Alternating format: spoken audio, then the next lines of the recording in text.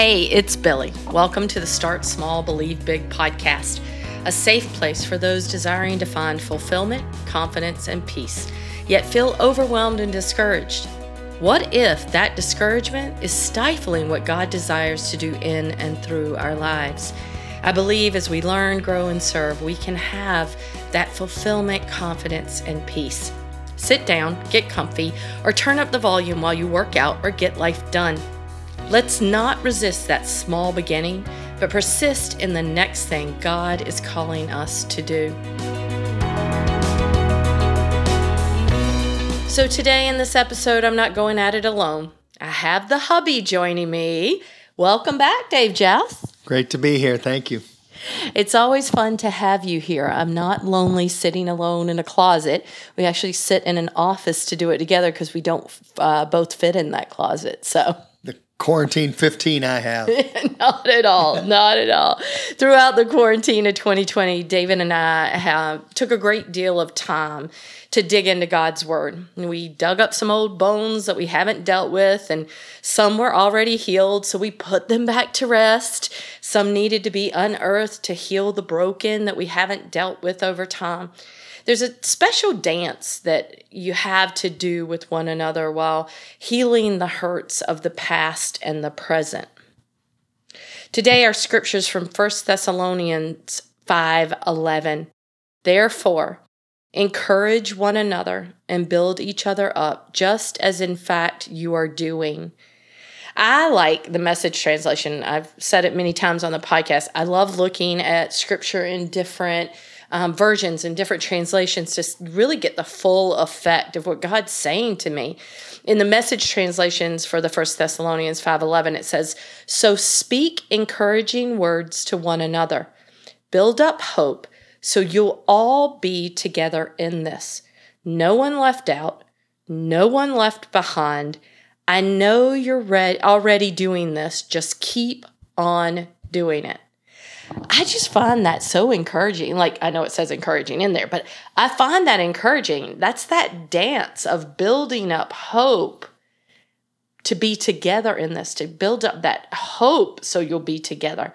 And I love that part. No one left out, no one left behind. Well, in a marriage, there can't be anybody left out or left behind. Otherwise, it's not a marriage.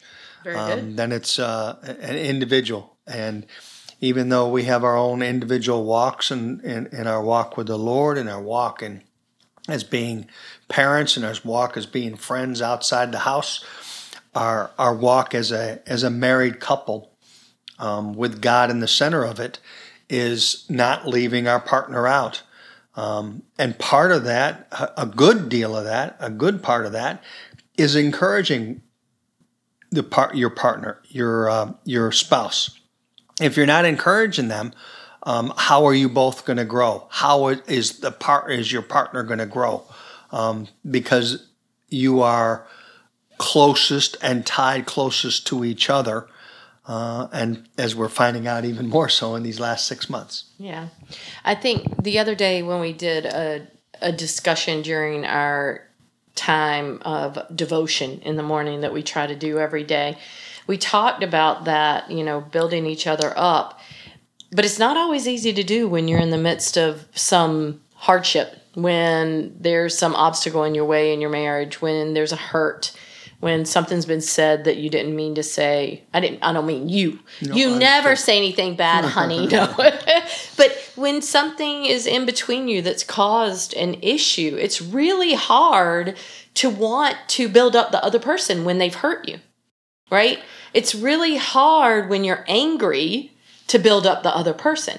But I think one of the things I said to you that I try to do is think about you in the moment of, I'm hurt, but I don't want to hurt you in the process. I want to build you up. I want to help encourage you to make you better. I don't mean that, but if you had done something that hurt me, that you didn't mean to do, or you didn't think that it would hurt me, but it did, to jump back on you in anger, in response, and reaction, and try to hurt you as bad as you hurt me is not a great way to deal with that. Understood. And what I What I hear and what I see and how we relate to each other in these situations is the ability, the opportunity to address the hurt behavior, the hurt action, or the hurt word that happened. Not that it was the person doing it is an encouraging way to do it, because you're addressing a behavior that actually allows your husband or your wife to think about that behavior, an opportunity to change that, to address that, to be different about that in the future, and it isn't an attack on the person themselves. Right. The behavior is, we still get frustrated at times. I know I do, on that my behavior's wrong, but it wasn't that my intent was that the behavior was wrong. So if the encouragement is about, hey, you can take care of, you can adjust that behavior, you can change that behavior, it allows me as the person to be encouraged as the person that I can move forward. Right. And when we put that foundation biblically on, pleasing God, not pleasing each other, are we acting in a way? Are we doing what we need to do as a responsible Christian, not just a responsible wife or husband? Because if we base it on biblical honoring God, glorifying God, I don't think it's too glorifying God when you call your spouse an idiot or you're a jerk, or worse sometimes if anger builds up, cursing or breaking down of someone's spirit. It really is to biblically build the person up. If you feel like you need a toolbox of things to help refine your husband or wife, I always think the best toolbox is the Bible. Yeah. And to look at yourself with that Bible. Exactly. And this also brings up, there's a fine line also between encouragement that is empty and encouragement that is spirit-filled, that is Christ-like. Encouragement that comes from sincerely out of your heart to build someone up at both times of discouragement, disappointment, maybe a mistake, or encouragement when things are going well. If it's empty, if it's not filled with the love of our Lord and Savior and passing it on, then that encouragement becomes a kind of a fluff and leaves real fast, real quickly, and it doesn't hold, it doesn't stick. If your encouragement at any of these, in any of these situations is heartfelt to the encouragement, oh my gosh, the lift up of your partner, no matter if that's lifting them up, as I said, when things are going well, or when they had made a mistake and all of a sudden that lift up, that's how the Lord wants us as a couple to bond together, to live a life that He sees us being able to live, that glorify and honor Him in all we say, do, and are. Yeah. When working through the hard times of marriage, we need to build up that hope so that we will be together in this, that you will be together with your partner in this. No one left out, no one left behind, no one broken more afterwards than before. But how do we do this? This is the thing is, I like to, how do you do it? That's all good and said and done, but how do you do it? And one of the things we can do is take ourselves out of the equation. You talked about that earlier. Don't make corrections to the other person for your win. And that's how you make sure that no one's left out. Yes, also always do this as a partnership. Put each other together in this. When we see each other as equals, when we see each other as leaving these situations together, that will protect the other person. Again, no one's left behind, and we will walk out of the encouragement of each other, or one encouraging the other at that point. We will walk out as a stronger couple in the Lord, in, again, glorifying Him in our marriage. And one of the things that I think is so hard is never leave angry. There's a lot of times that we put that burden of anger on ourselves, that we just let it stew within us. But when you leave angry, you leave the other person and yourself broken. When you leave a situation between each other angry, it only escalates and it creates a brokenness between the two of you. So that comes into that. Don't leave them behind. Don't leave yourself behind either. Don't leave each other broken. So today we really want to challenge you. The next time a conflict arises, take time to pray.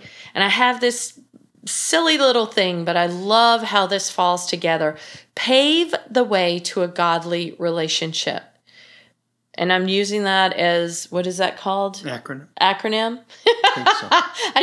I had a mind blank right there. You're the author, I'm not. Come on. It was a mind blank. But it's using the letters Pave to pave the way to a godly relationship. P, pray that the words you say will be uplifting, helping you and your spouse grow together. Affirm. Affirm the other person with something good they have done. And V, verbalize the conflict. Let them know what the issue is without condemnation. And then encourage. E, encourage each other to make it a positive, godly change to build up your marriage. So that's our challenge for you. Pave the way to a godly relationship. Pray, affirm, verbalize, and encourage. Thank you, David, for being here with me today again. I had a blast. I'm encouraged to go through the rest of the day now. Thank you.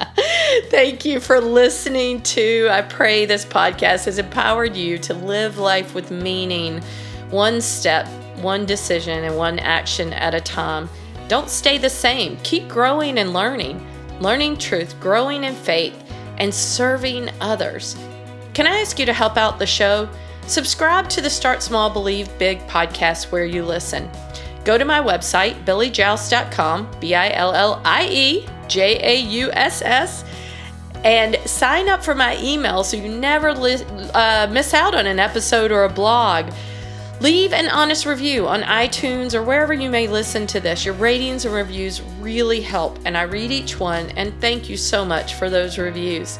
Now, let's not resist that small beginning, but persist in the next thing God is calling us to do. Be blessed, my dear friends. Until next time.